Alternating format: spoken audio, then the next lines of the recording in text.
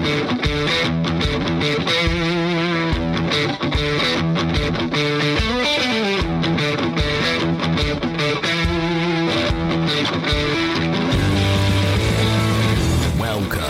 to the Fantasy Footballers DFS Podcast with your hosts, Kyle Borgononi and Matthew Betts. Well, hello everyone. Hello once again. It's the Fantasy Footballers DFS Podcast. This is Friday, July 30th. We're almost in August, but Betts, what is going on with you, my friend? Another week, man. Another week of DFS prep. It's so crazy that we're in August, basically. Like, if you're listening to this, it's probably August 1st or July 31st, July 30th. Like, it's time. Football is here, and that means training camps are open. I'm super excited, man. This next month is going to be great for DFS. Just the prep. I feel so good about our process right now. So you're locked into a great show. And if you missed anything that we did over the last 2, 3, 4 weeks, I would say those are must listen to podcasts before we get into the next content here as we move forward. So go back and check those out. But man, I'm excited for football right around the corner. This is DFS for the rest of us. So this is all about taking the process of daily fantasy sports and making it simple, making it a way that's accessible. And yeah, the last couple of shows have been really good. I've been looking back at our show doc notes, and you know I love a good show doc, Bets. Oh, there is no one in the industry that rocks a show doc like Kyle. I guarantee you, I'll put Kyle's show doc skills against anyone in this space. Man, maybe that's my new hashtag, rocks the show doc. That's we'll get it trending. Don't worry. Does that make? I know you are medically licensed, but I mean, there's a doc in show doc. Do you think I could get that as part of my credentials? Add some letters behind your name, sure. Okay, that's what I really want. Looking at these shows, last couple shows that we've done, we talked about how to approach each position. We talked about roster construction. This week, we're going to specifically talk about stacking, and I'm calling it stacking like a champ. Maybe I should have said like a boss. That would have been better. It would have sounded way cooler. I'm not going to lie. Yeah, champ just sounds like, we want to win. But a boss sounds like we know exactly what we're doing. We're going to recap a lot of this content.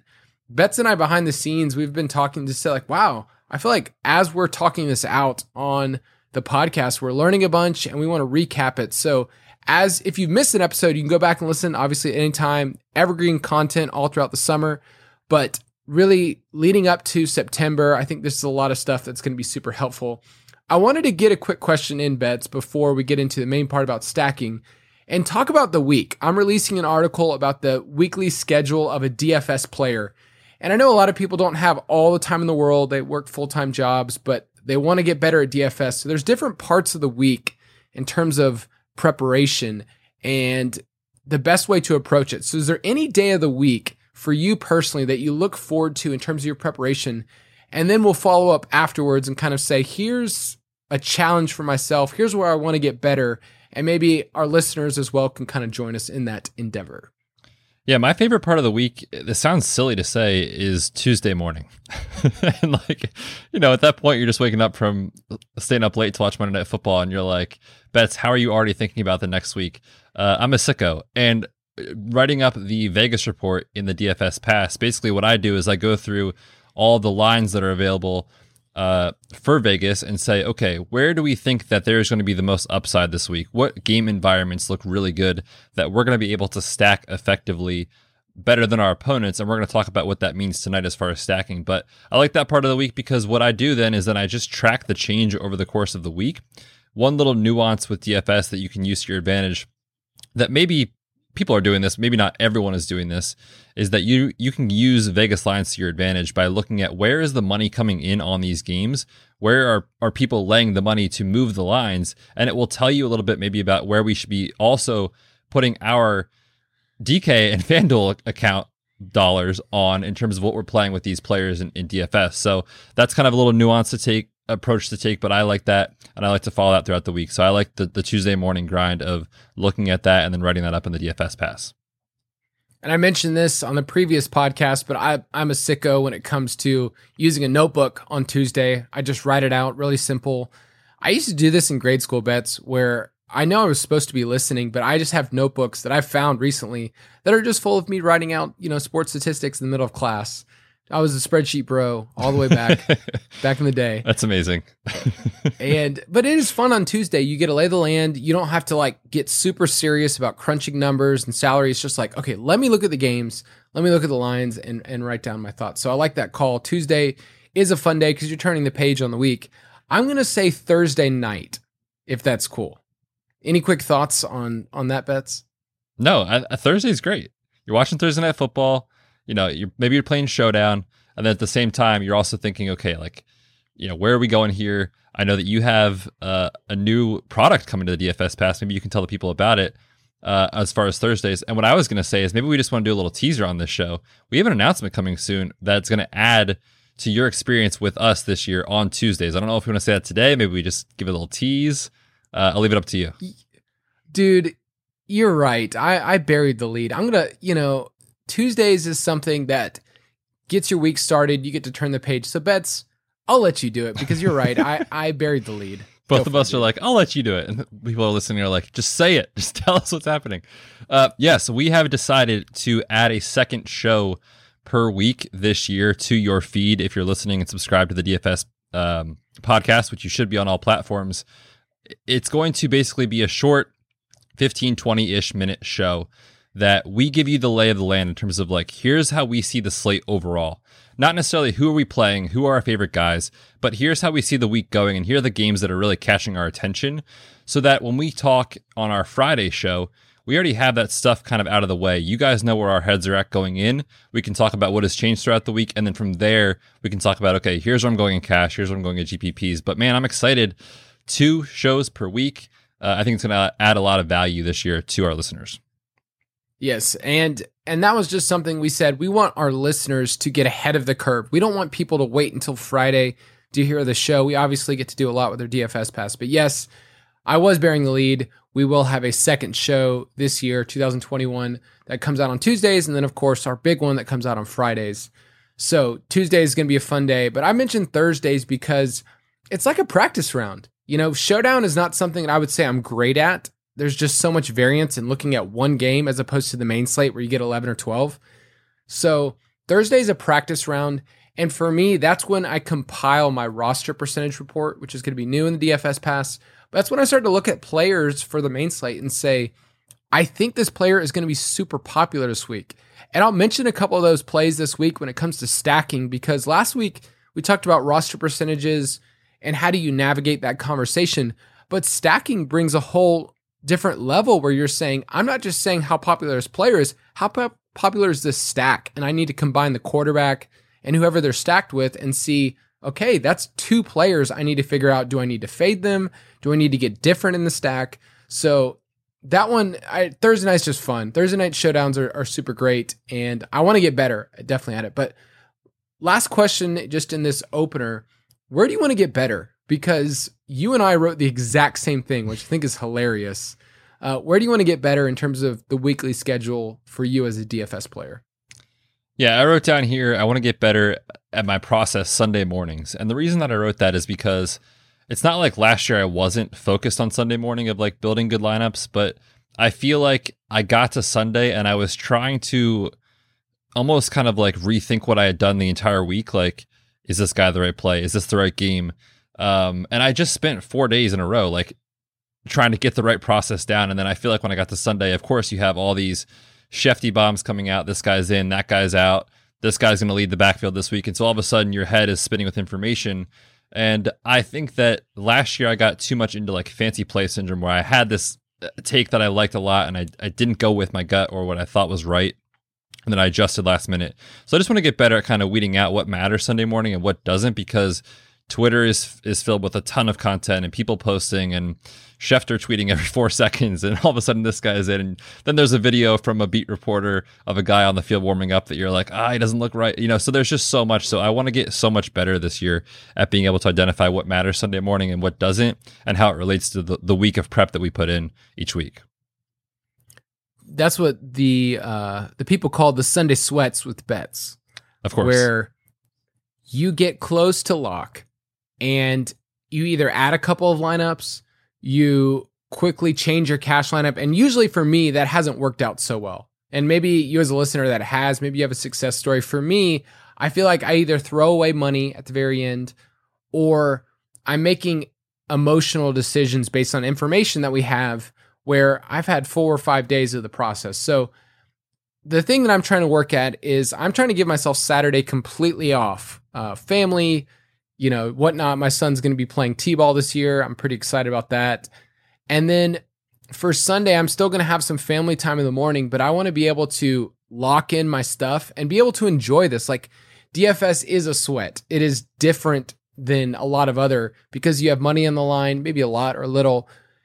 And I want to make sure that I still enjoy it. So Sunday pre-lock is something that I'm trying to refine my process and make sure that there is information we get, right? There's the in, the outs.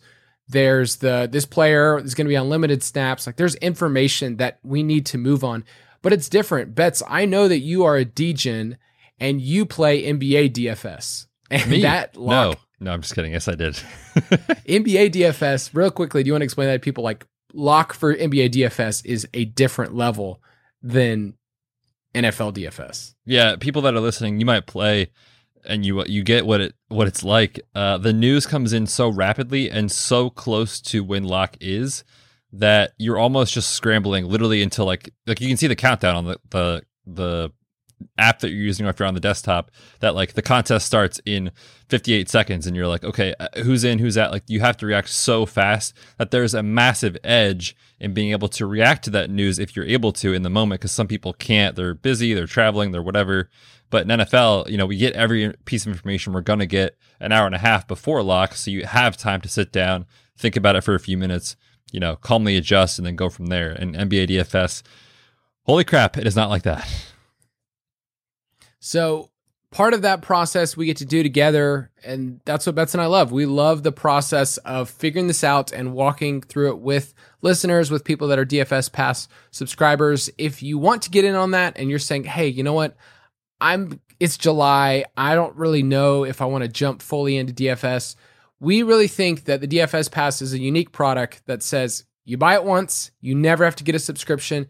And we think that playing cash game lineups and contest selection, some of the stuff we've covered on this pod this summer, you can make it back in 1 week. And I think that's pretty crazy. So you can go online, ultimatedraftkit.com. That still comes with the Dynasty Pass, the Ultimate Draft Kit, which is basically the best draft kit on the market. We love it, and we love getting to be a part of it. So you can go online and get a part of that. Lowest price, better than the price in season, and we think it's really great. But let's talk about stacking. Checking in with the wise guys.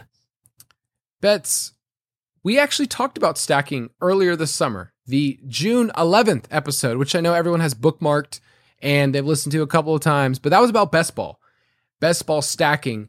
And that was a really fun episode because one of our main things we talked about was, would an idiot do this? We used Dwight Schrute as the example. But what is the biggest difference, just before we jump into the nitty gritty of DFS stacking? What's the biggest difference between DFS and best ball stacking? There's a couple of major differences that I first think of when you ask that question. When I think about best ball stacking, we're not trying to be right 1 week. We're trying to be right on a big sample size. So I think it's way more likely that you're basically going to be like, okay, I'm okay if I have a quarterback, a running back, a wide receiver, and a tight end on this team that are all from the same team. Like you get Tom Brady, you get Ronald Jones, you get Chris Godwin, and all of a sudden there's Rob Gronkowski, like great buck stack. In DFS, like you would never really want that much exposure across those different, positions. Maybe you have a couple of those guys. You don't want like 3 or 4.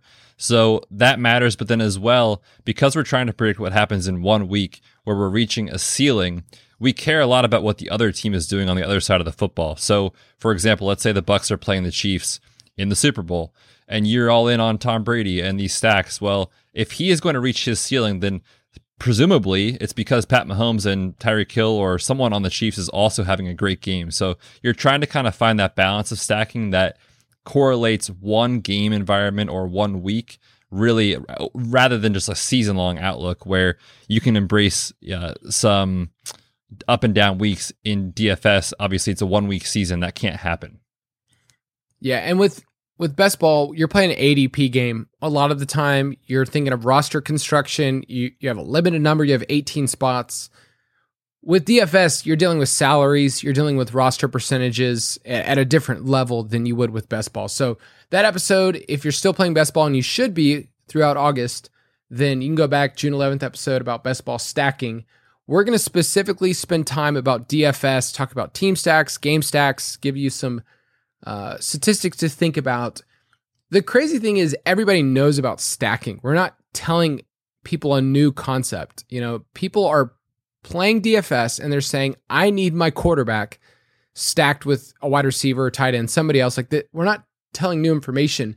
I think you and I want to kind of give the behind the scenes of like why this matters, how it correlates. So we're going to go through some correlations. We're going to give some examples, but stacking in DFS really does come down to that big word of correlation and saying when these players go off, who else goes off with them?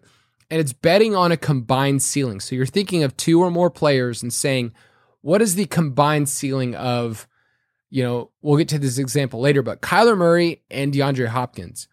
If those two in a GPP don't each hit about 25 points, if you don't get 50 points from them, then that is a terrible stack because you're probably paying up for those two. And I find myself doing this in GPPs and big tournaments, and I'm a bit more of a tournament player than bets, but I feel like I'm always searching for the perfect lineup, and it's almost an illusion a lot of times because I'm searching for the stack that is just way out there when there are hundreds of thousands of entries of some of these. So do you feel like a lot of times people go and search for stacks that no one else has when it's like, okay, go back to what correlates, go back to what matters? I think so. And we're going to talk about that concept a little bit more here in a few minutes about why correlation is so important and why the field, the people you are playing against, aren't doing enough correlation at their lineups. They're stacking, but they're not stacking the right way, so to speak. So I think when we break that down here in a few minutes, you'll understand what I mean by that. But to answer your question, yes, I definitely think that that is the case. But not our listeners. No, we have the best. I mean, come on. They are sending us screenshots every week, cashing, winning money. It's the greatest thing. We have the best listeners. And if you're listening, if you're a spreadsheet bro, just send me a screenshot. We can bond over it. Start your own thing. Start your own screenshot, Google Sheets. Let's be friends. Share it with me. Let's see what happens. Betts, you are more of a cash game player than even myself. And we preach to every single person to say, start off with cash. I still love cash. It's still my preferred. That's where I've made the most money. But in terms of stacking in cash, how often do you employ this? You're a one lineup person. I'm a one lineup person. We use for like 50-50s and head-to-heads and whatnot. So how often do you use stacking a quarterback with a pass catcher or running back each week? Yeah, I don't really know that I have a good answer as far as like this percent of time I'm stacking versus this percent of time I'm not in cash. To me, it's all just about being able to play the best lineup that is a high floor type of lineup that has some ceiling to it. Of course, you want to have some upside, but I'm not looking to create or force a stack, I should say. If there's a week that it makes a ton of sense where there's, a great quarterback play and I can get a couple of his pass catchers at a decent price, like, yeah, for sure, I'm going to do that. But because of the fact that cash games are so reliant on running backs being the foundation of what you're doing from building a lineup, I'm not trying to be like, okay, this is the Dalvin Cook week, like I have to play Kirk Cousins. I'm clearly not doing that. So if it works in the lineup, awesome. We know stacking is a positive EV move. I'll do it. If it doesn't work for cash, again, you're just trying to be better than half the people in that contest. So you don't have to hit a ceiling performance, so to speak, to win money. And so in that case, stacking is a secondary factor for me in cash games. It sounds odd to say that, but I think it's true because you're trying to basically set yourself up where you're not buried, but you're also not shooting for the moon in cash. And so we talk a lot about if you're going to play a quarterback on their own, in DFS, we called that a naked quarterback. Doesn't mean you're naked. It just means the quarterback's all alone. It does take away your most powerful option in DFS, which is correlation, right? Like a Lamar Jackson, if you just say, I like Lamar Jackson, he's going to get me 25 points, then he's probably the best example because he's kind of a running back and a quarterback mixed together. But correlation matters so much. So I usually employ it because whatever quarterback I like, there's usually a wide receiver that's paired with him that's like, okay, this guy's a stud, or maybe he's like medium priced. And you say, okay, well, I can save there and get a stud somewhere else. But usually it's a running back like game. Cash is like, I want my running backs to get me the points. I'm going to pay up for them. I'm not trying to get cute at running back. So that's something that really matters. But what's the risk and what's the reward of stacking in a cash lineup? The biggest example I think of is, remember the Bucks game with the Chiefs last year in the regular season? You and I played a very similar cash game lineup. I can't remember who we had outside of these two guys, but I know it was the Pat Mahomes, Tyreek Hill week. If you had Tyreek Hill, you had a great week. And you and I, going into that late slate, the 4:00 games on the East Coast, we were texting. And I was like, man, I do not feel good about this week. And we both were below the cash line. I was like, I need Pat Mahomes and Tyreek to go off for us to get there. And then all of a sudden it was 1 touchdown, 2 touchdowns, 3 touchdowns. And before you know it, you're sitting pretty feet kicked up on the coffee table with a cocktail in your hand, like, I'm making money this week. Sweet. So the advantage is that it can kind of save your week if things go south. The disadvantage is the exact opposite. If those players have a down week, and we know that at wide receiver, there is a lot of variance, that can basically bury you if you have a spend up option. If you spend up for a Diggs, a Tyreek, someone like that, and then all of a sudden they have one of their floor weeks, well, that could really ruin your lineup in cash, because other people, they're paying up for running backs who are more reliable, we know, on a week-to-week basis. And if those players in the pass catcher position have a down week, you could be sitting there shrugging your shoulders saying like, I wish I hadn't have done that this week. But I think the difference is in GPPs, you're embracing variance. You want ceiling. You don't care about the floor, right? So that's why it matters so much there. Yeah, those afternoon games play with your emotions, because there's usually like 3, at least on the East Coast, those are the 4:00 games. And that week it was like, oh crap, we need Mahomes and Hill to come through. And obviously Hill went bananas for 200 plus yards, and it was awesome. But yeah, there's a risk and reward in cash.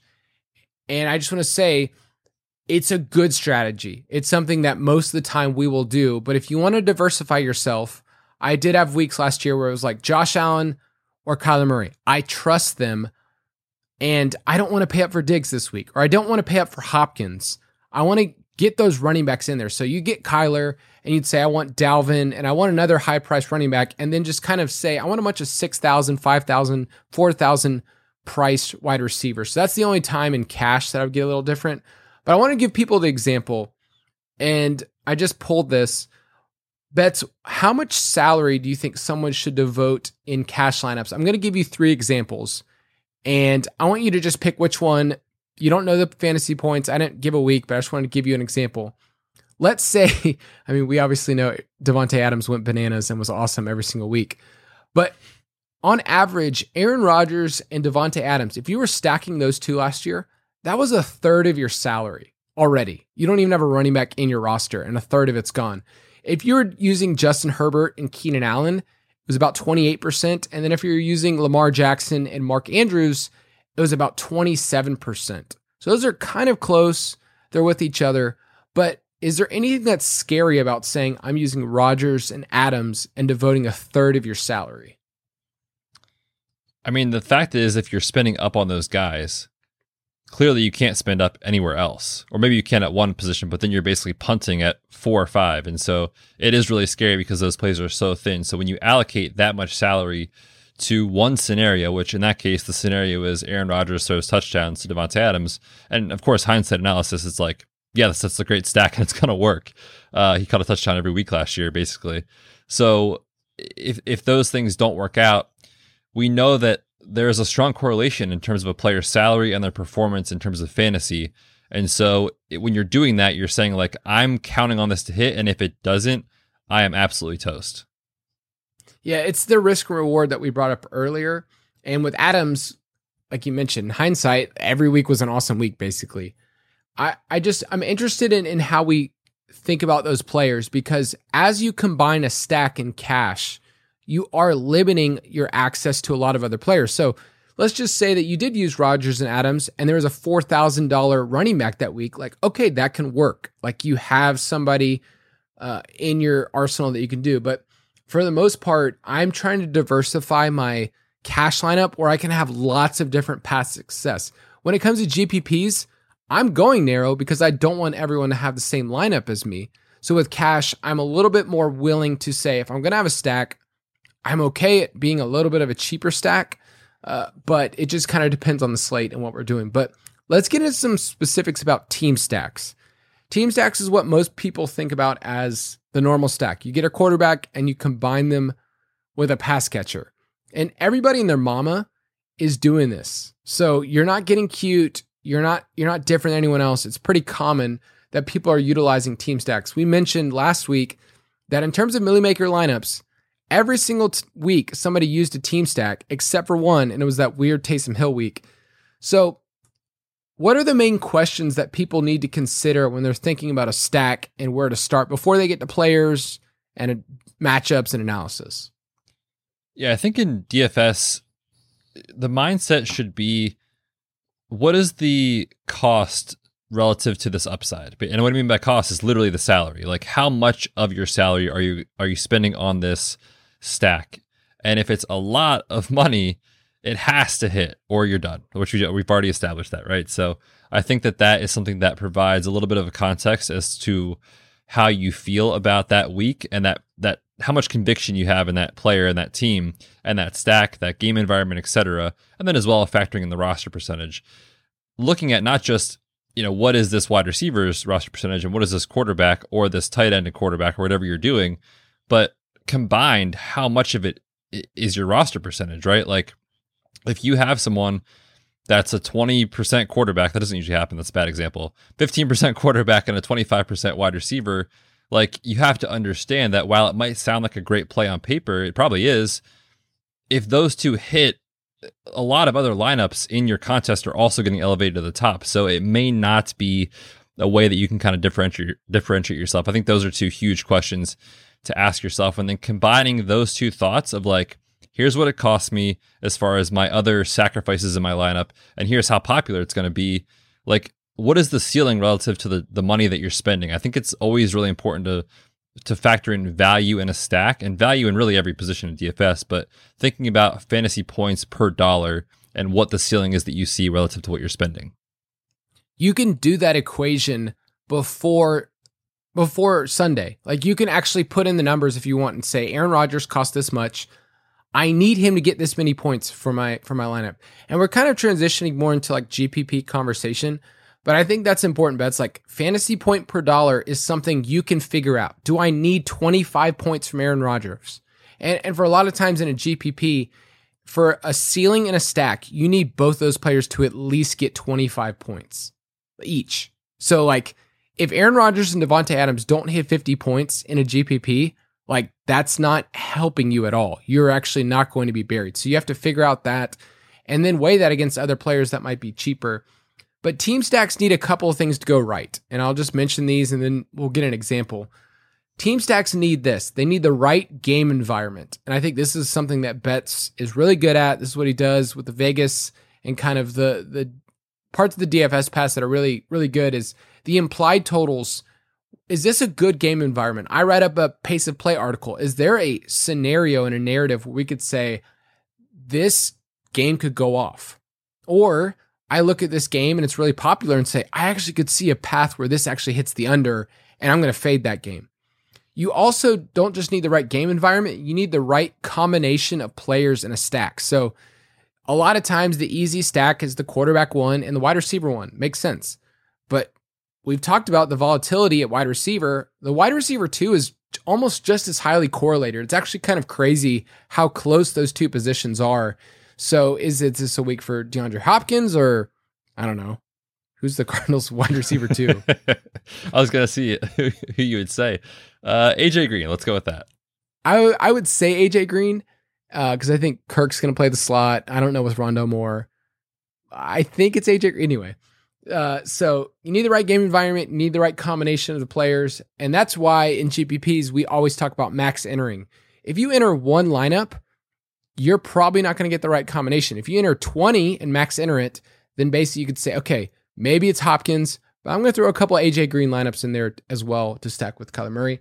And the last thing you need is you need the right kind of leverage. You need to figure out how I can create distance from my opponents. So just to spring it on you, once again, this is one of my favorite things, bets. I want to play a game.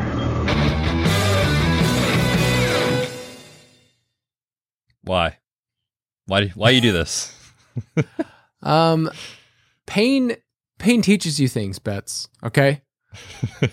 How to control your heart rate. That's what it teaches you. Let's play a quick game here.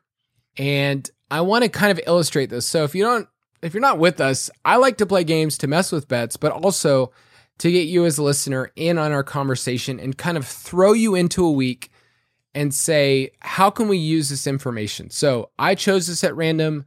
Betts has no idea. But last year, September 27th, we all remember that date. What were you doing, Betts? Well, I believe my loving wife had asked me that week, what would you like to do for your birthday this week? My birthday is on September 30th, so I look forward to all the gifts that you'll all be sending me. And I said, honestly, on this Sunday, I just want to do absolutely nothing, have no responsibility, and just watch football. So I was probably relaxing Sunday morning, sweating these lineups, and then all of a sudden just chilling on the couch. I think that's my entire day. It sounds like a lot of your Sundays. Yeah. It's like, I want to chill. Dude, Monica makes fun of me so much because she'll be like, you've literally been sitting there for like 4 hours straight. And I'm like, yeah, yeah. And like, so it's funny. I'm also not just doing that. I'm getting ready to write up the injury recap article for the site each week. So I'm doing a little bit of work, kind of mapping out how things are going, but I sound like a true degen Sundays, just sitting there checking my lineups over and over. September 27th. This was week 3. So I know that's etched in every single person's mind, but if that doesn't stick out to you, that's totally okay. What I want to do is I want to give a couple of stacks. In fact, I want to give you the most popular stacks that week. And I could actually tell you this information pretty much ahead of time. Now, there's going to be a little variance in our roster percentage report, but I could at least tell you who the most popular stacks are going to be. I can't tell you their fantasy points all the time, but I can tell you who's going to be most popular. Okay, so you ready, Betts? Hit me.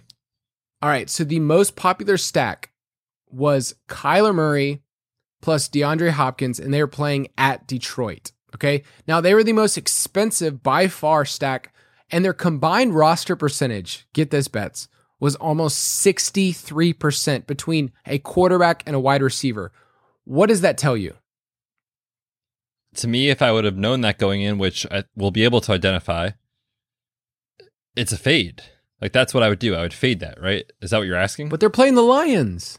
I know. And this is where context matters.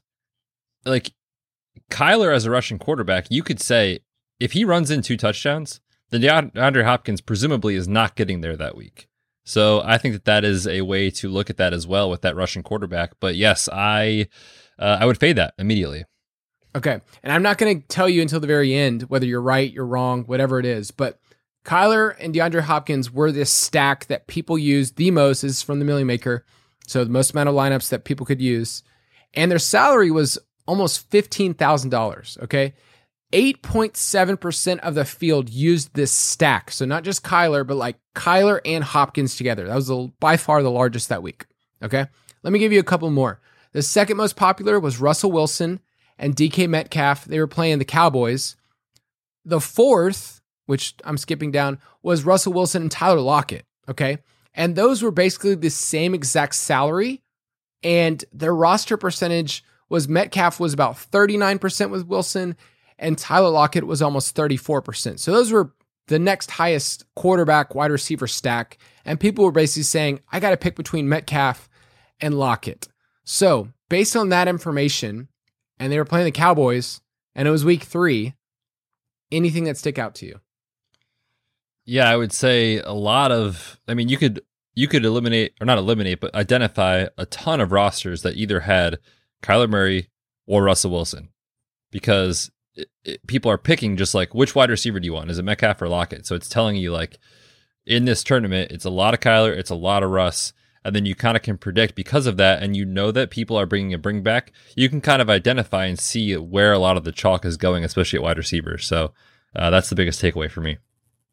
Yeah, those were the popular wide receivers: Hopkins, Metcalf, Lockett.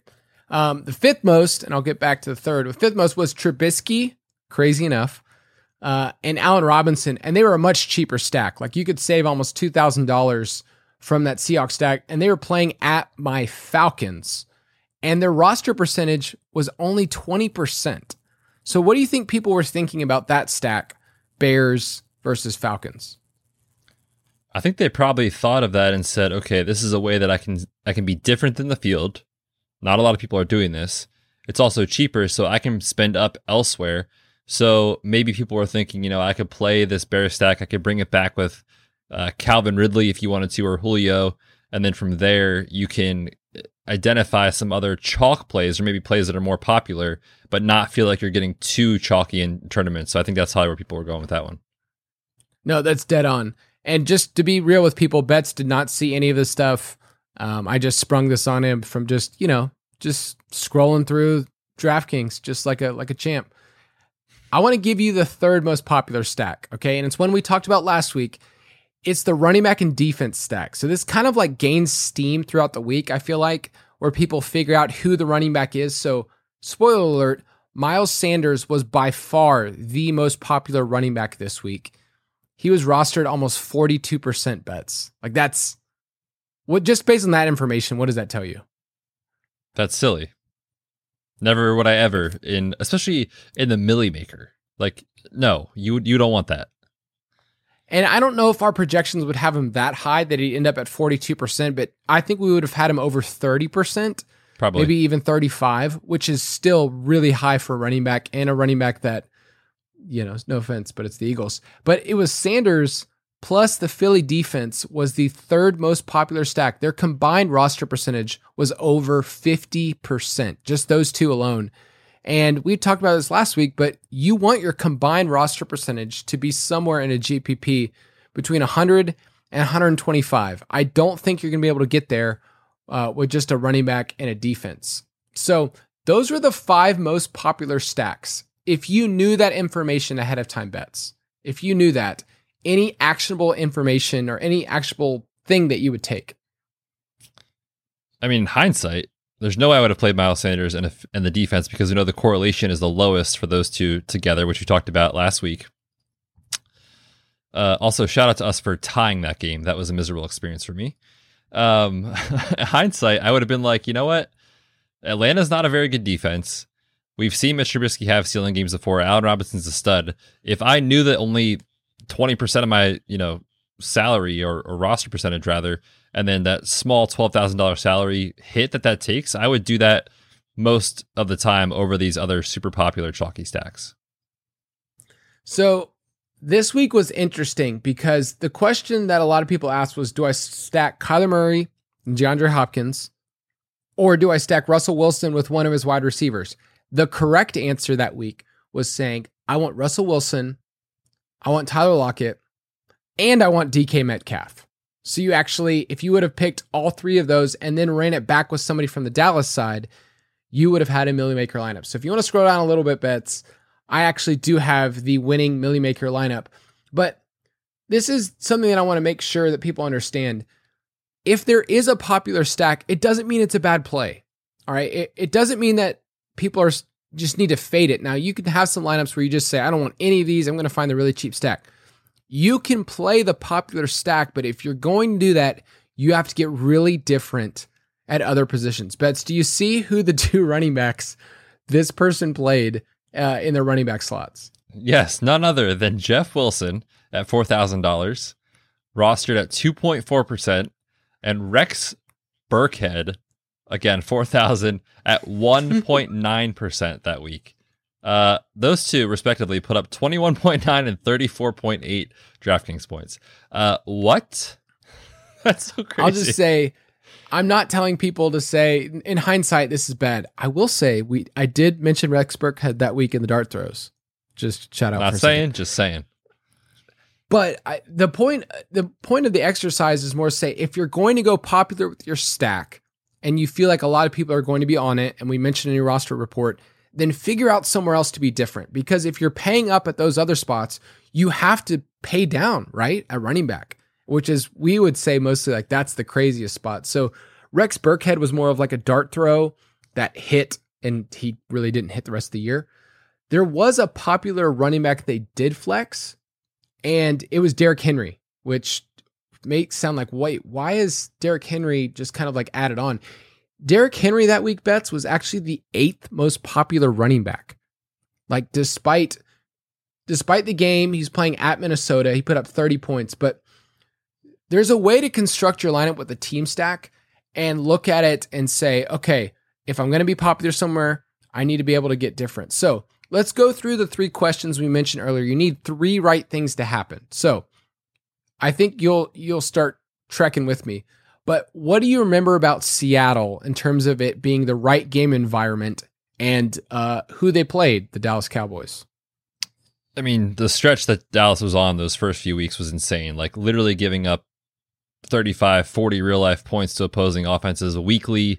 Dak was in a ton of shootouts, so you knew that was going to happen. That was still the time when they were letting Russ cook, so everyone was hyped about the Seahawks passing attack. They had just come off, I remember week 1 against your Falcons, they had a great week with Russ. I can't remember who they played week 2, but there was just steam for, okay, this is the season to let Russ cook. Dallas's defense is horrific, and their offense is equally awesome. So this was like the chalk game environment of the week. I remember that. For sure. So it was chalk. But once again, that doesn't mean it's bad. It means that it's identified as a good game environment. And remember that Seahawks defense, dude. It was so bad. They were on pace to allow the most yards, passing yards in NFL history. So Seahawks games through the first half of the season averaged 63 total points. Like those games went over. That game, Seattle and Dallas, that one went to 69 points. Very, very nice. Like very nice. It just was a good game environment. Next thing, the right combination of players. You don't just need the right environment, you need the right combination of players. So you needed Russ, you needed Lockett, you needed Metcalf, but what did you need on the other side? Yeah, on the other side, you had to bring it back with someone on Dallas because, again, if you think the game's going to go off, someone's going to do well in Dallas. The popular plays would have been, Zeke, obviously Amari Cooper, CeeDee Lamb maybe, but Michael Gallup sitting there at 6.8% in this tournament was the play. He put up 28.8 DK points that week. And we're looking at this once again in hindsight, but playing that stack, if you're going to play a Seahawks stack, and maybe a double stack, which we'll explain even more in a second, if you're going to play Russ and you're going to play Lockett, or Russ, Lockett, Metcalf, you have to bring it back with somebody. And so maybe the best play in that scenario is to say, okay, who is less popular? And Gallup probably would have been that at 5,500. So we're looking backwards, but it is fun to look at this. And the last thing is you need the right leverage because Miles Sanders, I mentioned, it was the most popular play last week. And he actually was kind of like a good price. He was 6,400. So there's a reason that a lot of people had that in lineups. Let's mention they had the Seahawks and they said, all right, well, I need Miles Sanders in my lineup. That didn't give you any leverage over the field. You already had 3 super popular guys right there. You're almost sitting at 100% in your roster percentage, and you have 4 players on your team. So how can someone gain leverage knowing that they have a team stack? Yeah, I think if you know you have that team stack, if you know it's going to be popular, you're already identifying and saying like, okay, I'm accepting this as the plays that I think are the quote unquote optimal plays that I'm in on this week. I know they're going to be popular. I know everyone else is going to have this. So if that's the case, then at that point you would just look and say, okay, here's where the chalk is going at running back. Here's where it's going at, the wide receiver 2 or 3 or tight end that week. And then from there you say, okay, here's where I get different. And it really is all about that running back position because at wide receiver, you can't spend up on other chalky players, right? Like you already have the chalk. At running back, you can't spend up because you already spent so much of your salary to create that chalky stack. So now you have to kind of get different at running back. That's how you get weird. And people aren't really doing that often in tournaments. And looking back at this lineup, just shout out to Cloths of Heaven, who won a cool $1 million that week. They had Austin Hooper, who got 5.5 points, which is nothing. So it's not like they had every single part of it right. They just happened to avoid some landmines at tight end. They did get 26 points from their defense, but they had the right combination of players and they had the right amount of leverage where they went super, super contrarian at running back, knowing that they had a really popular stack. So that's just something to keep in mind. It's not bad to be popular, but you have to figure out a different spot to gain leverage, and they did at running back with our boy Rex Goathead. Let's talk about game stacks. So we mentioned the team stack. We mentioned looking at the Seahawks. But let's talk about a game because it's not enough bets to have your quarterback with the pass catcher. Everybody's doing that. we want players from the same game environment that is allowing this to kind of grow into something bigger. Like that game we just mentioned was 38-31. Like that's an environment we really want. And the quarterback wide receiver combination is super popular. It doesn't give you an edge. Like if you would have had Russ and Lockett that week, you would have done okay. You know, Lockett went for 40 points, but it doesn't mean you're going to win a GPP because you're not really setting yourself up for that game to go off and you to gain leverage. So why are game stacks, we mentioned this earlier, but why are they like this really high risk and high reward in GPPs? Yeah, you're basically saying to yourself, if I play this stack and I bring it back with one or two other players on the opposite side of the ball, you know, in this example, it was the Cowboys and the Seahawks, you're saying to yourself, if this game goes off and goes nuts, then great. I have Russ and I have Lockett and Metcalf. Well, if that also happens, then you should be thinking, okay, what's pushing Russ and Lockett and Metcalf to have to put up fantasy points? It's probably because Dallas is also having a great week. And so you want to kind of think about that correlation where it's that back and forth type of mentality. And I always think about it this way too. Like you're just trying to get fewer things right in GPPs. It's so hard to win in GPPs as is. But if you put yourself in a position saying like, I believe this is the game stack this week. If I get that right, you're probably way better than half the field already. Like as long as you just get that game environment right, you may miss on the wide receiver you should have had or that kind of thing. But over time, that will result in those top, 10 finishes, those top 15 finishes that you look for when you win the big money. And that's what you're embracing with that variance is that correlation, understanding there is variance though associated with it. That's a great point because a wide receiver in a different game. Okay, so let's say you try to play a wide receiver that wasn't in that Dallas Seahawks game. You might get it right. You might say, I hit on Demarcus Robinson, who's a dart throw, or, you hit the week on Mike Williams, your boy, Big Mike Willie, who's forever in your heart, by the way. I love that guy. You're not going to get that right most of the time because you're going to have the wrong combination. So why not try to find someone correlates? Within that game environment that Michael Gallup or CeeDee Lamb, those players actually do correlate. Mike Williams had zero correlation with Russell Wilson that week because they weren't in the same game. They had none. So might as well take a shot in the game stack. And then you're also putting yourself in a position where you have a combination of 3 or 4 players that a lot of other people aren't having. They may have the Russell Wilson, Tyler Lockett, but you're kind of elevating yourself and gaining leverage with other people. So that's something to think about. But there's other correlation, and this is something that I'm still trying to figure out how to explain. But beyond just, quarterback and wide receiver, like that's the easiest way to explain stacking. There's more correlation, and in the game itself, there's an environment where if a quarterback's having a big game, if Russell Wilson's having a big game, it has a positive effect on every other player in the game. Like if he's doing well, even the running back 2, Tony Pollard, has a better shot that week to do well. Let's say if Zeke went down or something, he catches a pass. Like it just elevates the whole thing. And so why not take a shot? Does that make sense? Absolutely. Yeah, I think it makes perfect sense because you're saying that if this player, again, we're talking about GPPs where all you care about is ceiling. I would rather finish dead last than finish like, oh, I just missed the cash line. Like you want to basically have that mindset of like, Ricky Bobby, we're going for the top. So you're telling yourself, if Russ has to go off this week, explain it to yourself and tell yourself a story. Why did that happen, right? Well, again, it's because the entire game environment is a shootout. There's a lot of fantasy points being scored because they're pushing the ball down the field. So is the other team. They're back and forth, that sort of thing. So I think that makes sense that if your quarterback is going off, think about what that does to the rest of the team and then as well the opponent on the other side of the ball. Shout out to 4for4 Fantasy, great website, been doing stuff for a long time. This is a hot stat bets. I wanted to make sure that people know. They looked at this and they looked at a 5-year sample size of games, which is pretty large. But they found that when a quarterback posts a 25-point game, there's a 61% chance in DFS that the opposing quarterback will too. That's pretty wild that you could actually say if one quarterback's going off, the other one's going off. And obviously in DFS, we can't play 2 quarterbacks. This isn't super flex, but it does tell us that there's something on the other side of this game that tells us there's there's a ceiling for another player.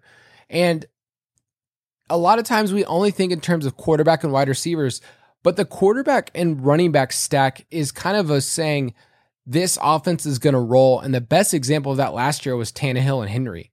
Like, we played those two together. It sounded weird because you think of Henry as just being this grinder, but you can also set yourself up to say that quarterback and running back, you're going to get all their touchdowns. Do you think that's something that people don't employ that much?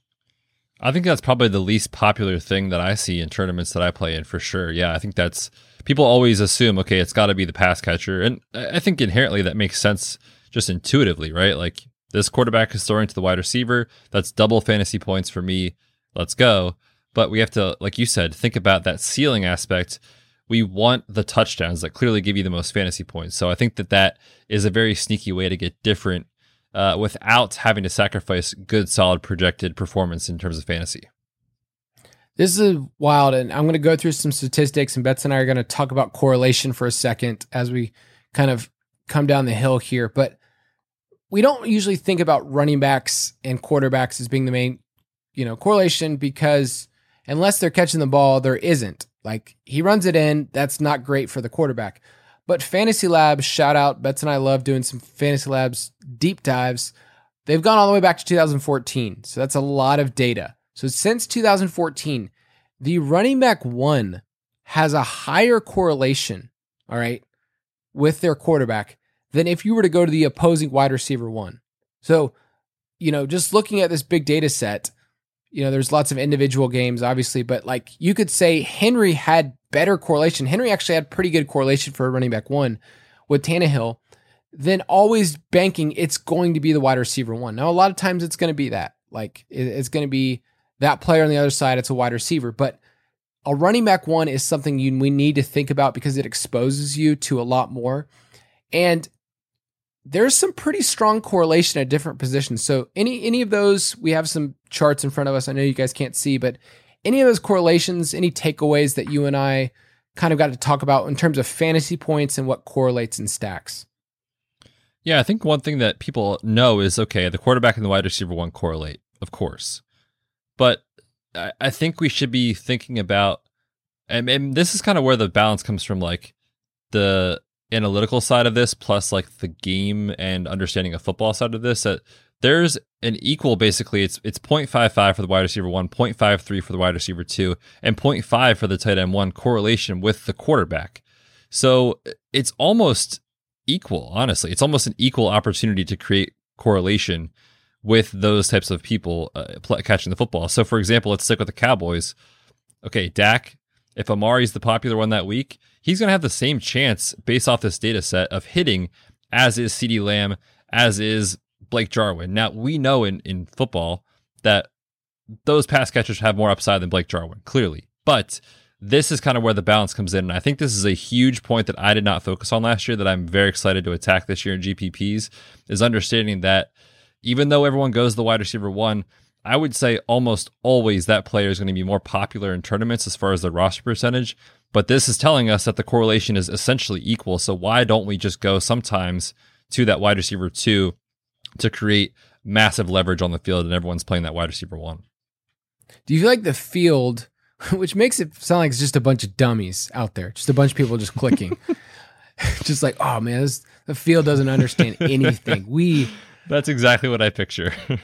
Just a field of dummies just blindly clicking, which sometimes what we all feel like. But do you feel like the field doesn't understand that you should be double stacking more? So a quarterback and two pass catchers. Like, do you feel like that should show up more? I think it depends on what you're doing, right? If you're playing in a huge tournament like the Millie Maker or something like that, where it's thousands and thousands and thousands of people that you have to beat, yes, we know that increases the correlation. We know that it increases the likelihood that those players are reaching their ceiling. I went back and looked at, again, this is with Fantasy Labs, looking at the top 10 lineups in the Millie Maker over the last 2 years. The players that use the quarterback and two of the pass catchers, they were doing it when those players finished in the top 10%, 41.2% of the time. The field, as Kyle has alluded to, these idiots that are just clicking buttons, apparently, are doing it about 29% of the time. So there's an edge in doing it because a lot of other people are not doing it, and it's shown that that top 10% top 10 finish is higher when you do that relative to when you don't across the field. So I think, again, that's another place that you could get more aggressive with correlation and stacking that not a lot of people are doing. I realize that I've definitely been a part of the field. Oh, 100%. Past. Me too. Yep. But I mean, so Betts and I can be a part of the field. I know that you as listener are definitely not, but it helps that the field's like nameless, faceless, just a big herd of people that are just idiots. People don't incorporate it as much. And it's something that you and I want to make sure is a part of our arsenal. I'll also throw in tight ends because apart from Kelsey, Kittle, Waller, like the names you know, we kind of say like, I mean, like, do I see a ceiling? Is it really there? We kind of underestimate tight ends. And looking at these correlations, the tight ends almost correlated as much with the quarterback as the wide receiver too. So they're usually cheaper too. Like usually these guys are accessible. You can put them in your salary. And I've mentioned players like Hayden Hurst. I've mentioned that a couple of shows, but players like that, Blake Jarwin, those players, if they hit, it means their quarterback did. You know, Dak can obviously go off with any of his guys, but if you're going to play Blake Jarwin, you have to play Dak Prescott, in my opinion. Like you don't play Blake Jarwin naked, do you, Betts? Oh, I would never. That sounds terrifying. Mike would. Mike totally would. If Mike was playing DFS, he would literally log in every week, select Gibson and Jarwin and log out. Or, oh no, maybe this year it's Troutman though. I don't know. Yeah, without getting dressed for the day. It's just, let me put this in, log in my lineup, lock it in. 100%. Let's go to one more little tidbit here.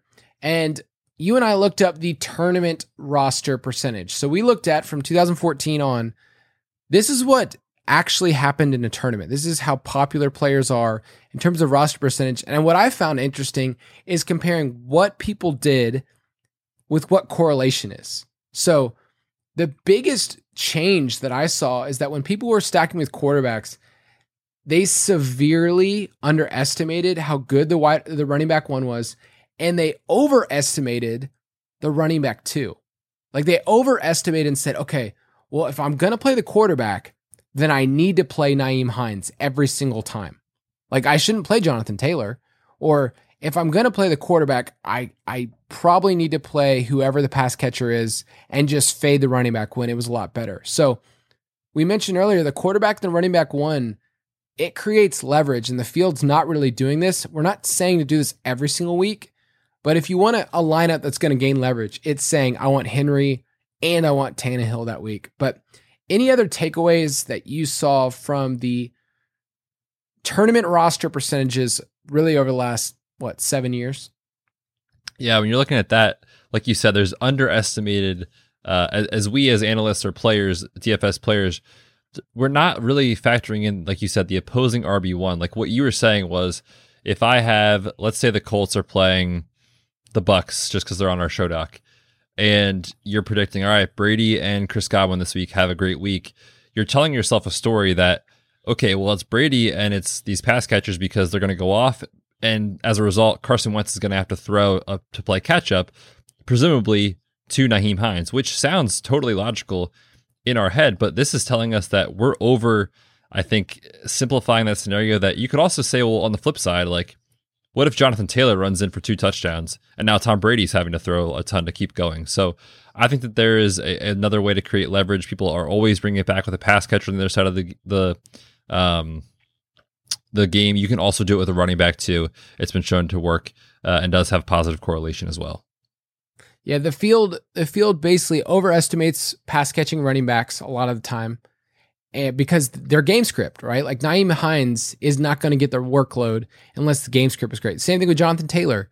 It was last year, whenever they lost, the Colts were 11-5. So in their 5 losses, he had like 45 rushing yards. So if you guessed wrong, like 45 rushing yards per game, if you guessed wrong on the Colts, then one of those 2 running backs like is definitely like buried. And that's just something that I think we're not great at. Another thing the field I mentioned is the tight end. It's just, we are not that confident in tight ends. We think they're all touchdown or bust, but there's actually better correlation than we realize. So that's one of my other takeaways looking forward is thinking about these tight ends and how to employ them in game stacks. Not necessarily saying I want to play Gronkowski by himself, but we saw in the Super Bowl, like if Gronkowski rolls, with 2 touchdowns in the Super Bowl. Like, so is Brady. And that's just a good takeaway to do. But let's do a couple of just 3 quick reviews. If that was a lot of information, we said the word correlation too many times for you. Betts, let's go through 3 quick reviews. So I'll let you take the first one. I love this. This hits home. Stacking is like getting a verified check mark on Twitter, which when that happens, you feel good. You're like, this is so sweet. Like, there's not that many people that have this. But let's remind ourselves, everyone is stacking. Stacking is cool. All the cool kids are doing it. But now it's normal.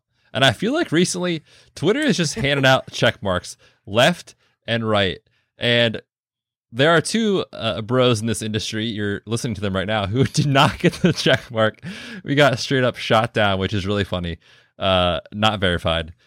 We'll get there one day, hopefully. But you have to put a personal flair on what you're doing with your lineup. Again, everyone's stacking. Be willing to get different. Be willing to kind of go against the grain here. It's not unique as you think it is.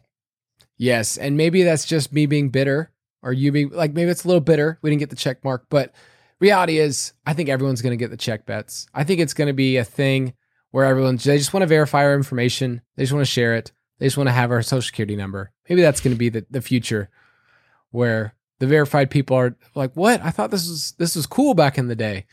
Not anymore. Everyone's going to be verified. That's my prop bet for the week. So you do have to get different in stacking because everyone is doing it. Yes, we can be tongue in cheek, but just realize with stacking, you have to think about it in terms of roster percentage, how to get different. But number 2, stacking is like a greenhouse for fantasy points. So if you have the right game environment, you have the right combination of players, you have the right leverage, then you are basically setting yourself up for points to just erupt. And that's a really good feeling when you're stacking. You're not just saying, ooh, I hope these 2 players, I hope this whole thing grows into something bigger where I could win a GPP or I can cash because I have 2 players that are feeding off of each other. And why don't you hit the last one? I love this. Stacking is like a party to invite new friends. You're saying, all right, this is where I'm going this week. I'm going to Seattle with Russ and Lockett. Let's bring some friends with us. Let's make this a game stack. Let's make this a party. Like, we want to get as much upside and fun. Really, those game environments are fun to find. So that game stacking unlocks a lot of correlation that not a lot of other people are using. And Russ, honestly, is not that fun of a person. Like, his personality is like very robotic. But it could get a little bit more fun if you're saying, I don't want just Russ and Lockett here at this party. Maybe if Metcalf and Gallup show up, like this party could just go over the top. Or exactly, you could feel comfortable. You're like, I know Russ, I can count on Russ and Lockett. But the problem is that party, that wild rager that you're having with those 2 dudes, is not going to get as wild and over the top as really you need in a GPP. You know me, Bets. I am always just throwing ragers. I go to bed at 9:30 most days. Yeah, but that's what you're cool though. Like, if you host it and you're like, I'm going to bed. Like, you guys can stay however long you want. Just let yourself out. That's what we're doing on the weekends. Me and Kyle.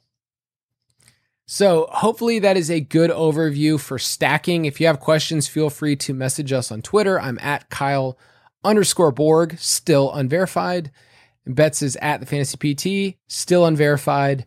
And maybe I'm on team like no verified after getting shut down. Burn it to the ground, kind of. Maybe this may be me. Regardless, hopefully this is helpful. Any last words as we close for the people? Yeah, we'll try to get some stuff up for you guys in the DFS Pass that kind of recaps this concept and that is an evergreen resource for you to use moving forward. But this episode, I think, was huge for success this year in GPPs. We'll see you next week. Have a good weekend. See you in August. Thank you for listening to another edition of the Fantasy Footballers DFS Podcast. Don't forget to visit us on the web at www.thefantasyfootballers.com.